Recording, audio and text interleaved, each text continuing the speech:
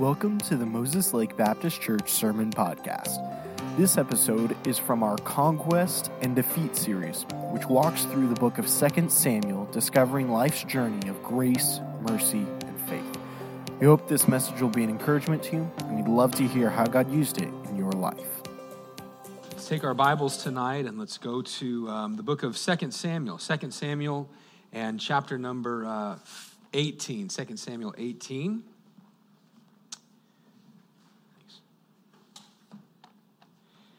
2 Samuel chapter number 18, and we are going to jump back into our Samuel series. We haven't actually been in this for a few weeks, and so we'll kind of get caught up to speed as to what's going on and everything that's taking place. So 2 Samuel chapter 18 tonight. We're actually kind of jumping ahead. If you've been with us in the series, then just kind of give us where we're at. If you'll recall, when you hit the book of 2 Samuel, we find out that Saul is dead. Through the first 3 chapters, David assumes the throne of Judah, the lower kingdom. And then Abner, who was using Ishbosheth, Saul's son, as kind of a puppet king. Abner dies, Ishbosheth dies, and then the men of Israel, the northern kingdom, and Judah, the southern kingdom, they all bring David in. Finally, David is in as king. And through those first few chapters, what we find taking place, what we find taking place is that David not only assumes the throne, but then David begins to fulfill prophecy and things that had been set up that God had told David to do. What? Well, he moved the capital city to Jerusalem. Now Jerusalem will be the capital for Israel, and this was something that God had desired for them to do all the way back with Moses and in Exodus and in Joshua. God desired some of these things to take place. Also, we found out David moving the Ark of the Covenant all the way from where it was being held into Jerusalem as well. And why would he do that? Well, the Ark of the Covenant, it represented the presence of God. The Ark of the Covenant represented God's, it wasn't God's presence, but it was representative of God being there and being with his people. And so what was David doing essentially by saying, I want to move the Ark of the Covenant to Jerusalem? He was saying, hey, God, we don't want anything that you're not in the center of. God, we want you to be in the center of everything. And I love the story of David bringing the ark to Jerusalem. And we've seen God give David victory. Man, victory over the Philistines, victory over the Ammonites or over the Syrians. Man, God's done a lot. And really, if you were to read 2 Samuel, I kind of wish that it kind of would stop at chapter number 11 and skip all the way to 2 Kings chapter 2. You say, well, why that much? Because from 2 Samuel chapter number 11 all the way through the end of the book, to me, it's just kind of a downward slide that takes place in the life of David.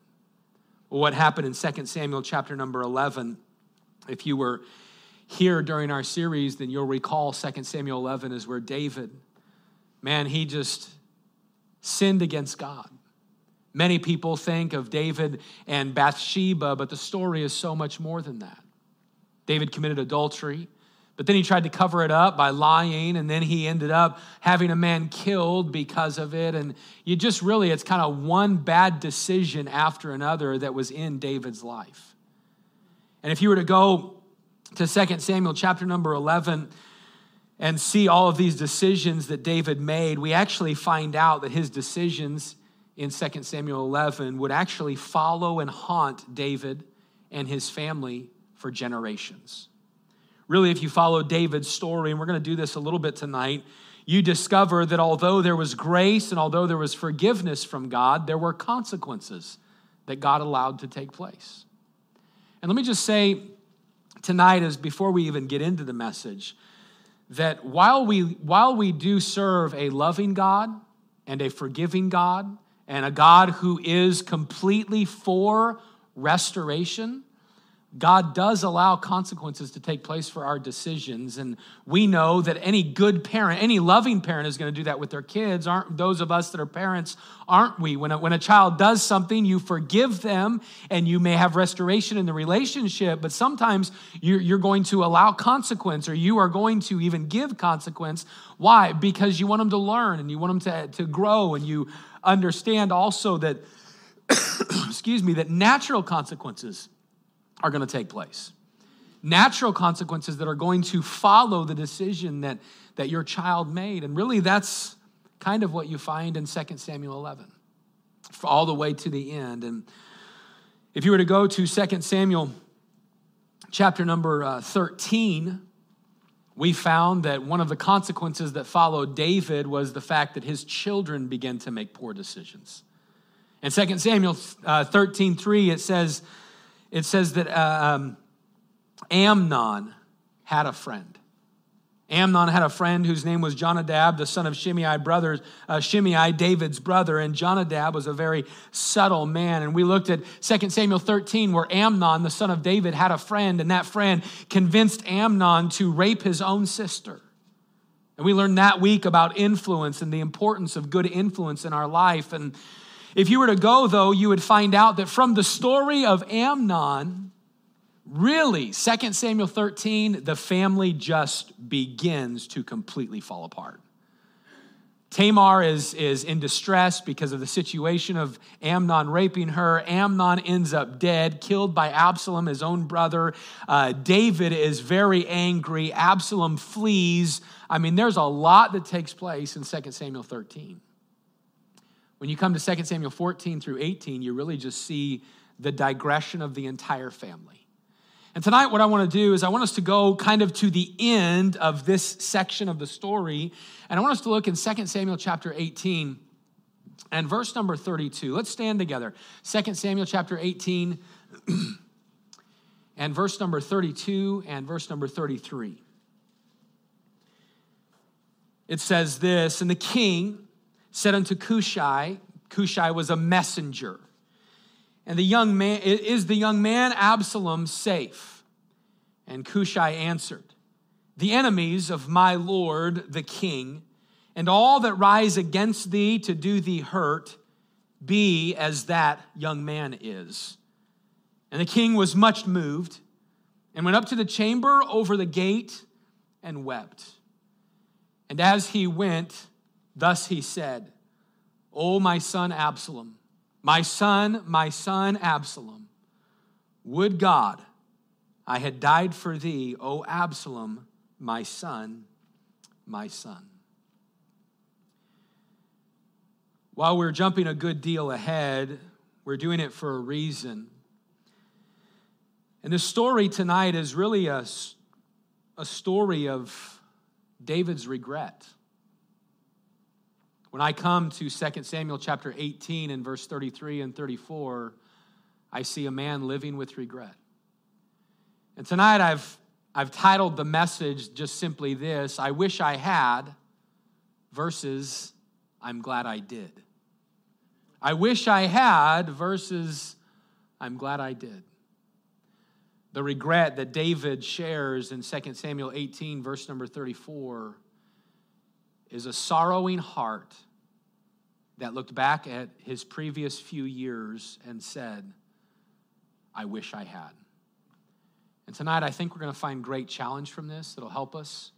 And so I want to encourage you to tune right in and let's let the Lord speak to us tonight. With our heads bowed and our eyes closed, tonight, would you just take a minute and in the quietness of your own heart, would you ask God to speak to you?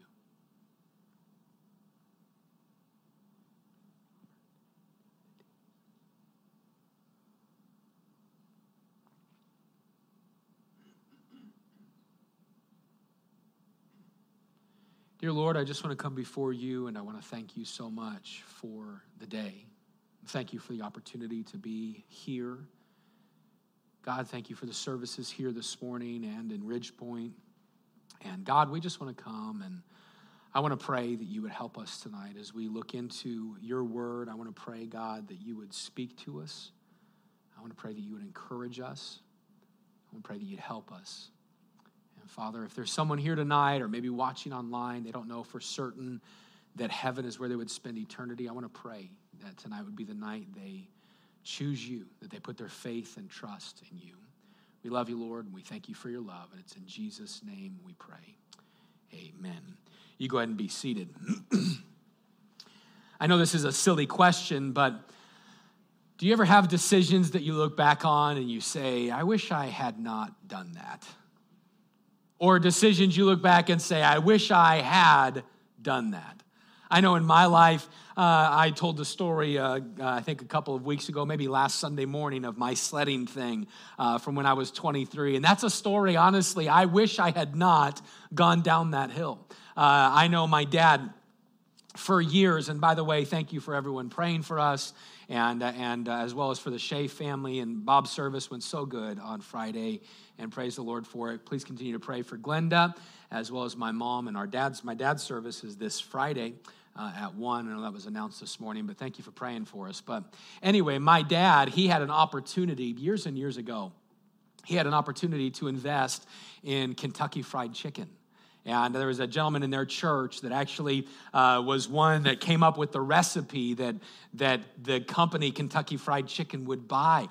And my dad always said, man, I wish I would have got in on the ground level of Kentucky Fried Chicken. He didn't know back then, that it would become so popular and famous. But man, I wish I had. We all have those decisions. We all have those situations where we wish we would have made better decisions or different decisions.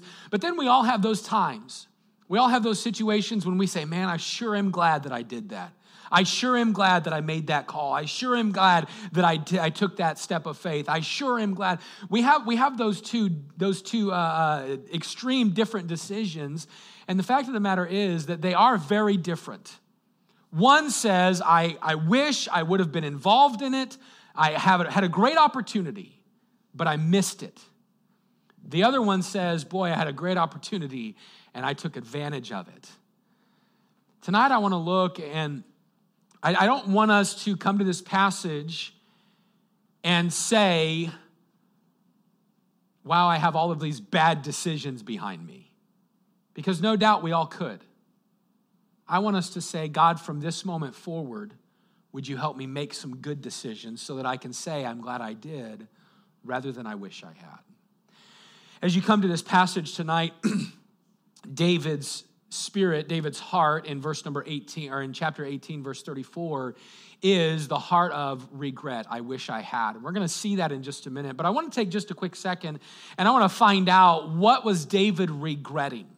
If you were to go back to 2 Samuel chapter 13, we left off where Amnon was dead. Absalom had just killed his brother for his actions against Tamar. And we read these words in 2 Samuel 13, verse 37 through 39. It says, and Absalom fled and went to Talmai, the son of Ammihud, king of Geshur. And David mourned for his son every day. So Absalom fled and went to Geshur and was there 3 years. And the soul of King David longed to go forth unto Absalom, for he was comforted concerning Amnon, seeing he was dead. David, knowing that, of course, Amnon deserved consequence for his decision, David didn't take action. We'll see that in just a second. But Absalom did take action, and probably a little too much action, killed his brother, and then fled. And Absalom is there for 3 years. I want you to think about that and remember 3 years that Absalom is there. So this time passes, and many people from the outside looking in, they look at David's life and they know, man, David's miserable. You can see there that the soul of David longed for his son Absalom. He was comforted regarding Amnon. There's nothing I can do about that situation now, but Absalom, there is something I can do. And him longing for is, I want restoration. I want this relationship fixed. It stayed like that for 3 years. Well, what happens in chapter number 14?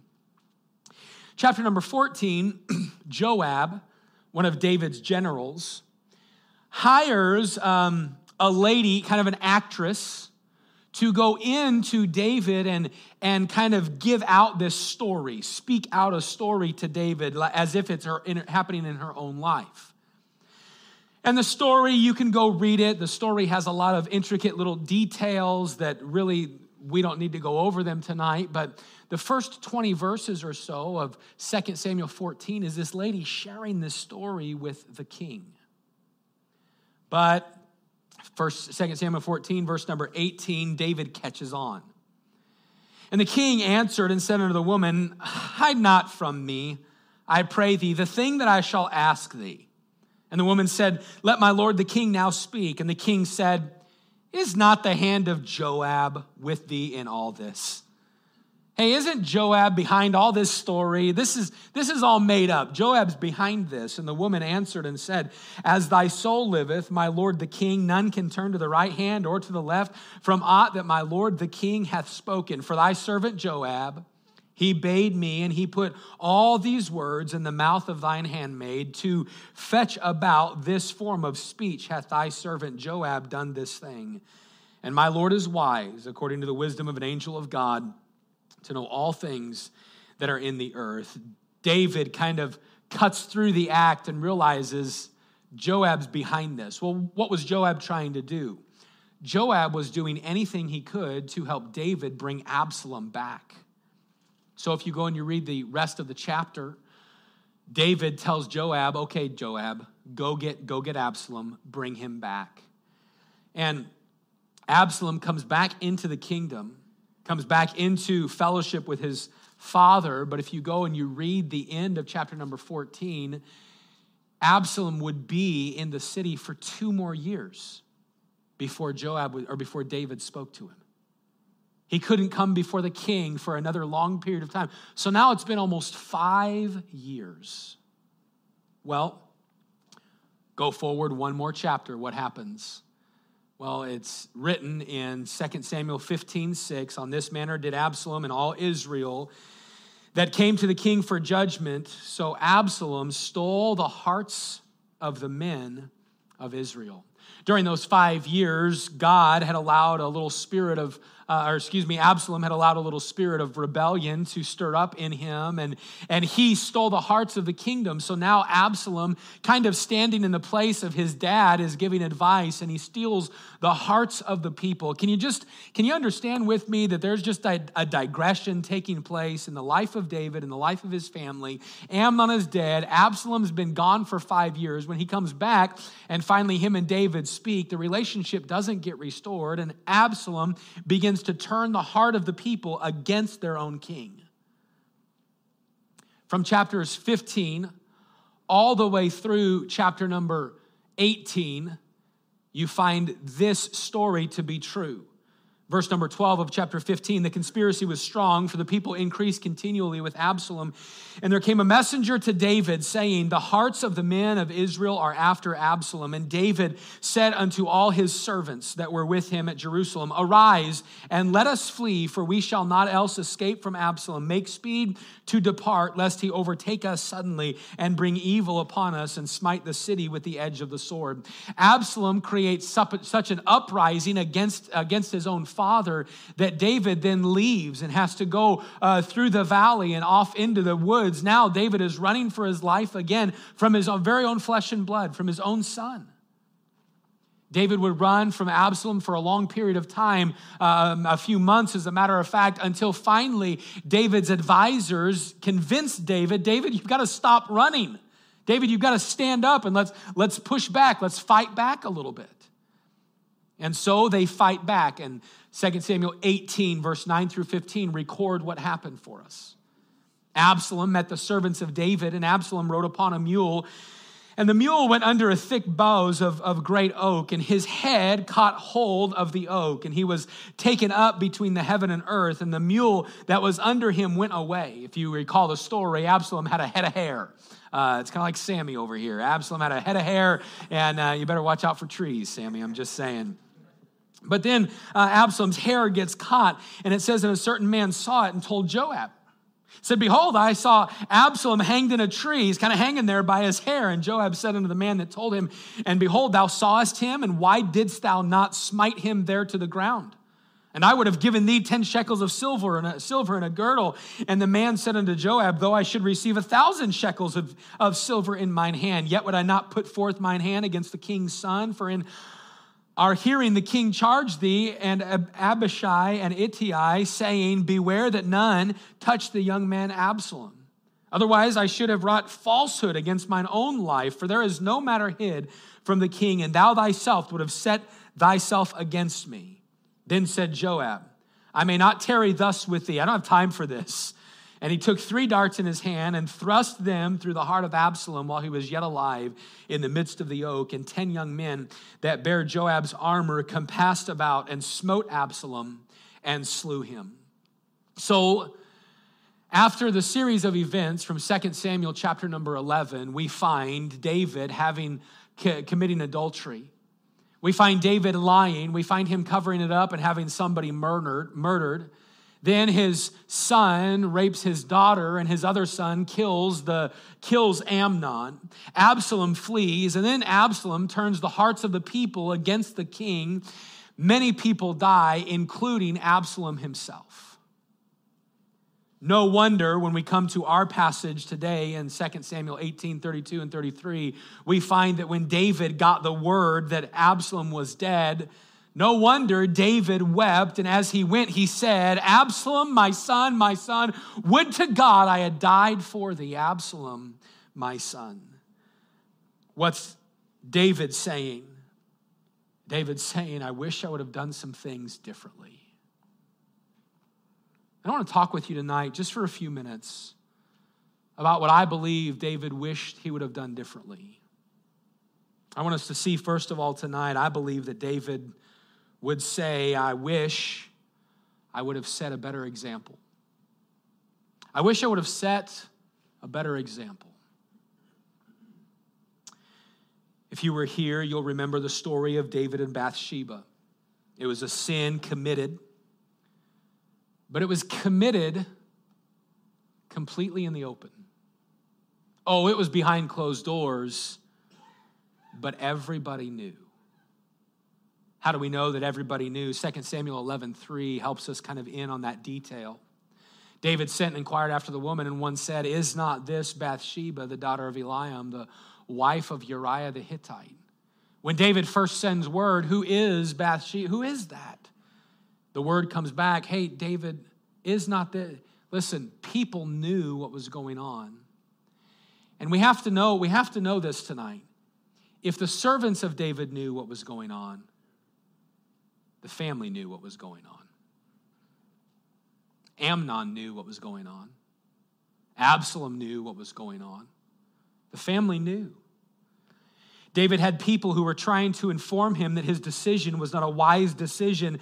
People knew what was going on. His family, they were on the inside and they watched every step of the way. They knew what David was doing. They knew that even Uriah's, or even the orders to Joab to have Uriah killed, the family, everybody knew what was taking place.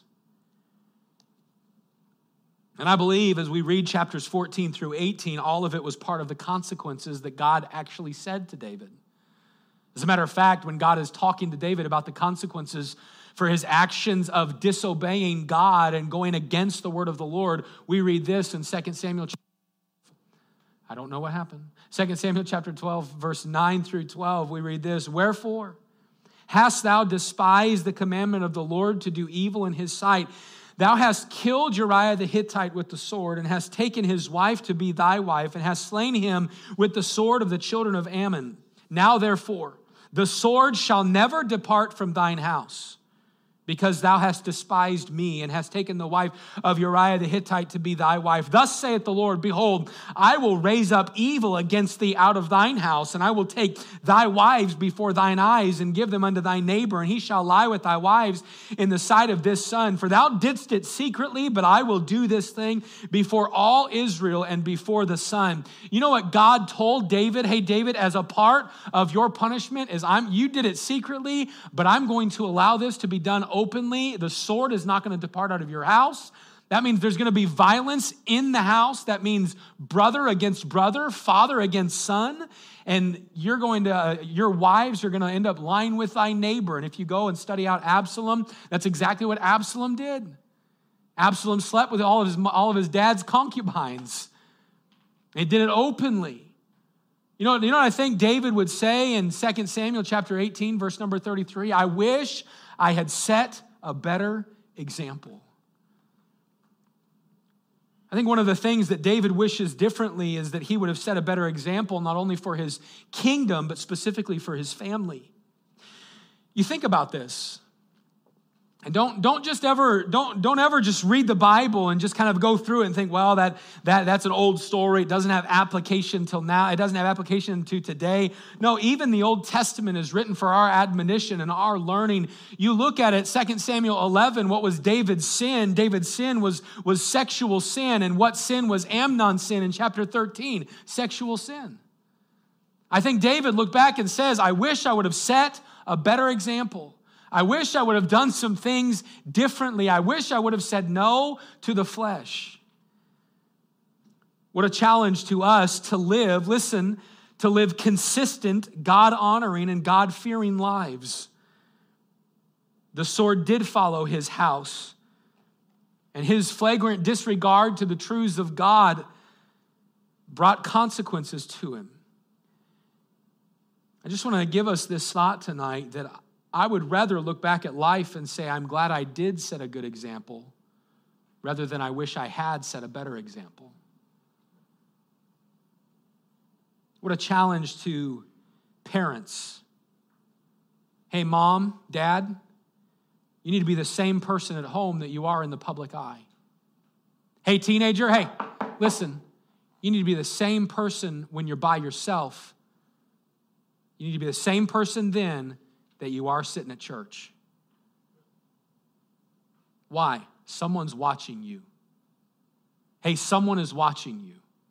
Well, I'm 15, I'm 13, I'm 17, I'm 82. Listen, I don't care what your age is. Someone's watching you. And at the end of the day, you're going to be able to look back and say, I wish I had set a better example, or I'm glad I did set a good example. I'm glad that my character met with integrity and honesty. And I just want us to understand tonight that God allows influence in your life, and he allows you to be influence in the lives of others. Don't get to the end of life and look back and say, man, I wish I had set a better example. No, I want to look back and say, God, I'm glad I did. I'm glad I set a good example. God, I wasn't perfect, but Lord, I'm glad that I followed your word. And God, I'm glad that I tried to instill that in my family. No doubt every one of us are going to have the regrets and different things that we wish we would have done. But at the end of the day, I'd rather get back and 80% be I'm glad I did and 20% I wish I had, rather than 20% I'm glad I did and 80% I wish I had. And David is looking back, and we'll see it in just a second in the Hebrew, what the terminology is him looking back saying, I completely messed up. I messed it all up. I missed the opportunity. Man, I wish I had versus I'm glad I did. I would say tonight you should make the decision to be consistent. Make a decision to live an example in your Christian life. One of the greatest, and I mean this tonight, I'm not just saying it because of what's going on in our family situation. One of the greatest gifts that my dad and my mom ever gave me was the gift of their consistency.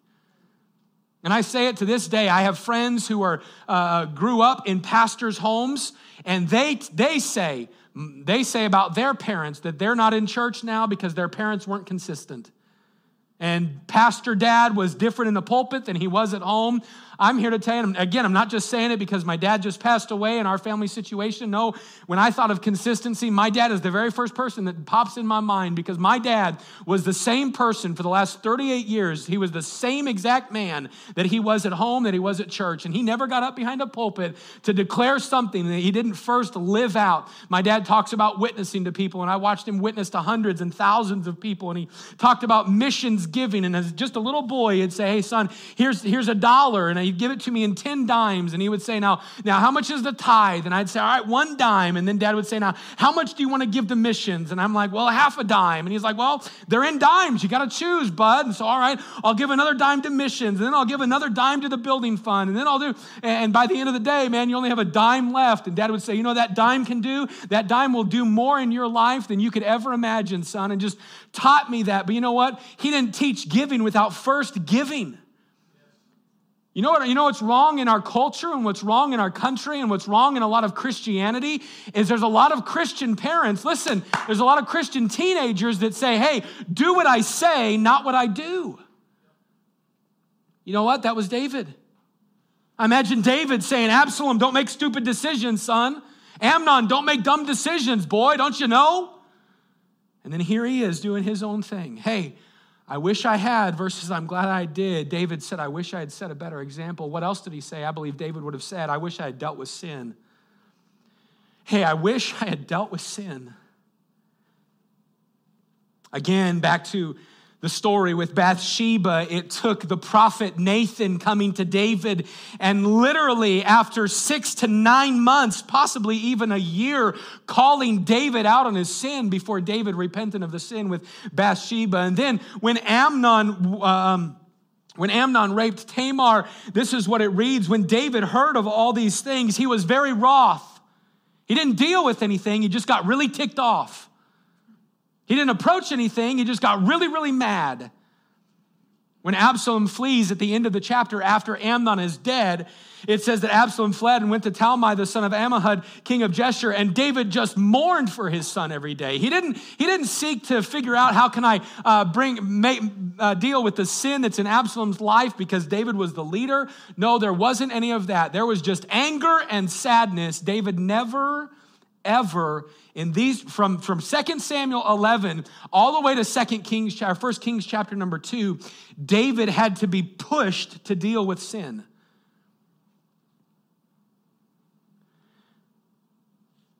David was mad, but he didn't do anything about the situation with Amnon. David was sad, and he didn't do anything with the situation with Absalom. We spoke about this a few messages back, but we should always be quick to deal with sin. Hey, listen, keep a short account with God. Every single one of us live in this flesh. And as long as you live in the flesh, you're going to deal with sin. It is just going to be part of your life. That is not an excuse to sin.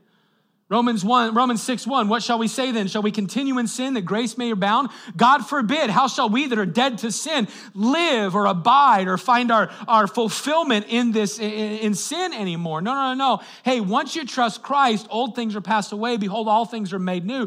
But we still have to deal with the flesh. The old song says the old sweet by and by, and one old preacher said, but unfortunately until then we have to live in the dumb now and now or the dull now and now. You know what? The truth is we still are going to have to live in our flesh.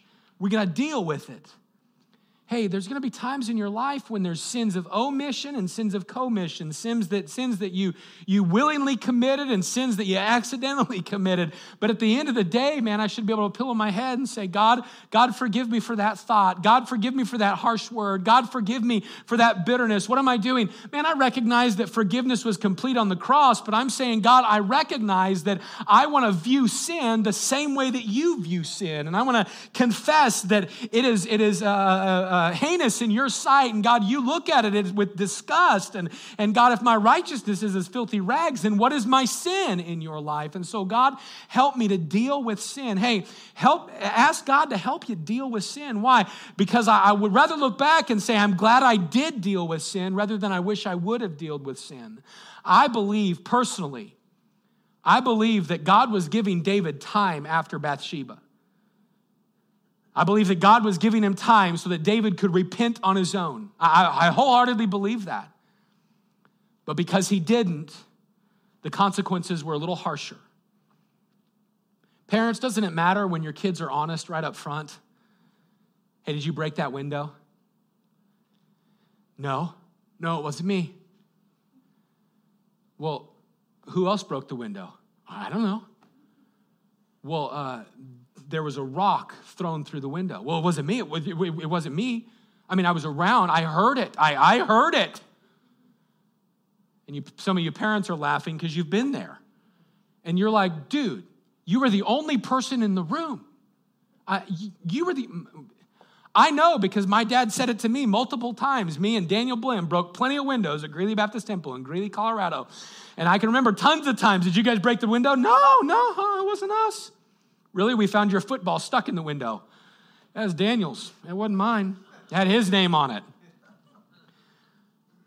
And usually, though, if I was just honest, yeah, we broke the window. Yes, it was us. Yeah, I'm sorry. I apologize. Would you forgive me? What was even better is if we broke the window and instead of waiting for it to be found, we went and told him. Parents, is this not true that if your kids are just honest right up front, usually the consequences are less to follow? That's just the truth. Hey, I personally believe that with God, if David would have just been up front and just said, God, I sinned. God, I sinned. I lied. I committed adultery. And I had someone murdered. And God, I accept the responsibility of my own sin. But instead, he had to be called out on it. And you know what followed his family? That decision with Bathsheba followed his family for generations. And yes, David was a man after God's own heart. And yes, David is a great king in the Old Testament. Yes, David is in the line of the Messiah. But I think if David had it to do over again, I know it. He said, I wish I would have done things differently. Absalom, I wish I would have done something different with you. What's something that David wishes he would have done differently? I wish I would have dealt with sin. Hey, I want to ask you tonight, what area of your life has some unconfessed sin in it? What room in your heart is kind of hiding and harboring something? Now, hopefully you'll be able to say, Pastor, honestly, not Pastor, but God, honestly, you've seen my heart and there's nothing there. Man, I hope that would be the case. But if it's not, hey, be quick to deal with sin. What else do I see David wishing he would have done? I think David says, I wish I would have sought restoration. I wish I would have sought restoration. We read just a minute ago that Absalom fled and he was gone for 3 years. Then he came back to Jerusalem, and 2 Samuel 14:28, it says that Absalom dwelt 2 full years in Jerusalem and saw not the king's face. So for 5 years went from when Absalom killed Amnon and fled from the face of David until Absalom was before David's face again. I just want to say this tonight. That's just silly. That's just silly. You know what that is? That's pride. Pride on Absalom's behalf and on David's behalf. It's just pride. It's just silly. I think David would say, I wish I would have sought restoration. He looked back and he knew that he should have dealt with the situation differently.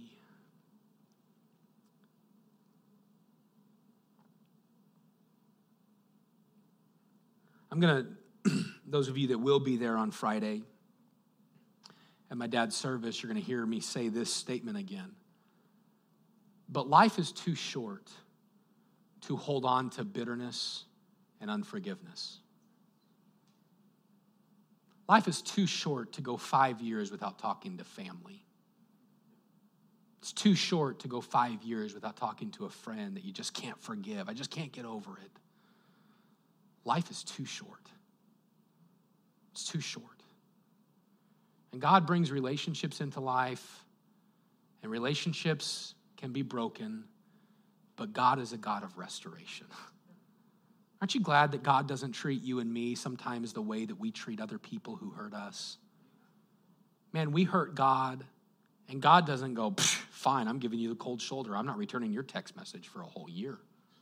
I'm never answering your calls. I'm glad that as Pastor Brian said this morning in the opening reading, Luke 15, that God with open arms just says, hey, I'm here. I think David would say, I wish I would have sought restoration sooner. Restoration is always God's goal in each relationship. Forgiveness is always his desire. But what I also want to say tonight is forgiveness and restoration does not mean that we allow the person that we are forgiving or restoring back into our circle of trust. There are some situations and some people that will hurt you, and it is a hurt and something that's there that they don't need to be trusted again or allowed into that sphere of trust again, but they still deserve forgiveness and restoration. That, listen, there's friends who have hurt me deeply. There's people who have hurt me very deeply, and you know what? I want to be able to forgive them. And I want to be able to see them where they walked in the service tonight. I'd be able to give them a hug and say, hey, it's good to see you. But they're not going to be that first person that I text when I need someone again. Well, that means you didn't forgive them. No. No, forgiveness was there, but the trust has to be earned back. And so don't leave tonight saying, well, see, pastor's saying that I got to forgive this person, restore this person, but don't you know what they did? No, I'm not saying you have to allow them back into your sphere of trust again. Now, you can still forgive them, and forgiveness is not a one-time decision, is it? Man, forgiveness is an every-time decision. Man, they hurt me, and every time I think about it, I got to choose to forgive them. But you know what? Forgiveness is God's decision. That's what the Bible says. Forgiving others, even as God, for Christ Jesus' sake, hath forgiven you. I think David would say, I wish I had sought restoration. But then also tonight, and lastly, kind of right where we started, I think David would say, I wish I would have led better. Not just set a better example, not just dealt with sin, not just sought restoration. I think David would say, I just wish I would have led better. In the verses that we read just a minute ago in 2 Samuel 18, verse 32 and 33, verse 33, when it says that David was moved and that he wept and that he used the phrase, would God that I had.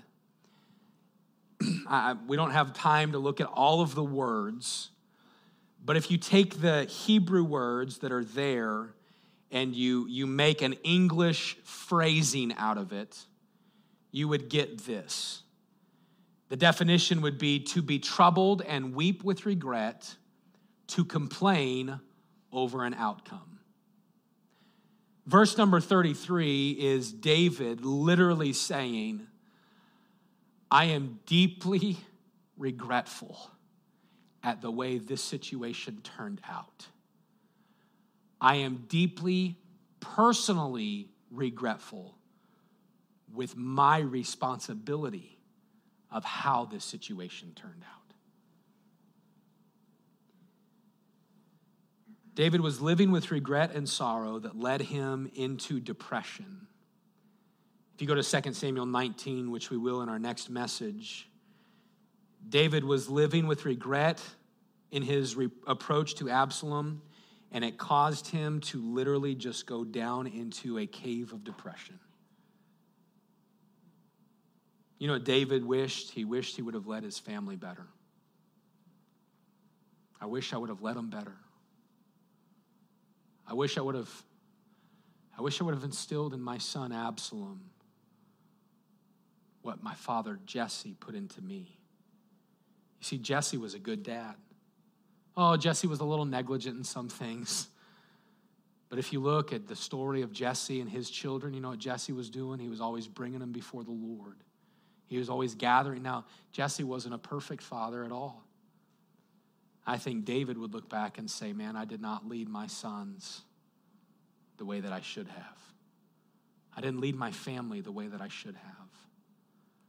You go later to 2 Kings or 1 Kings chapter number 2, you'll find David giving instruction to his son Solomon. And the instruction to his son Solomon was, son, seek God first. Let nothing else take the place of God. I think in 2 Samuel chapter 18, David was living with regret that he never led his son Absalom that direction. What a heartache. What a heartache to be able to look back at the end of your life and say, I wish I had, rather than I'm glad I did. But not only is this a heartache, I think tonight it should be a lesson. Paul wrote, right, that the Old Testament is given for our admonition. Our admonition means gained knowledge that will be placed into action. Knowledge to action. Honestly, I think God recorded 2 Samuel chapter 18, verse 32 and 33 for us to look and say, what got David to that point? What got David to this point? I wish I had. I think just a few of them are what we looked at tonight. But I want to close just by saying simply this statement, that at the end of your life, you are going to look back on life and you're going to think one of two things. You're going to think, I wish I would have, or I'm glad I did. I wish I would. I wish I would have, or I'm glad I did. There's no doubt that every one of us will look back and there will be things that we wish we'd done differently. We all have them right now. Even 10 and 12-year-olds can look back and think, man, I wish I would have done that differently. We all have that. And unfortunately, if you live another week, you're going to look back at this last week and say, man, I wish I would have done that differently.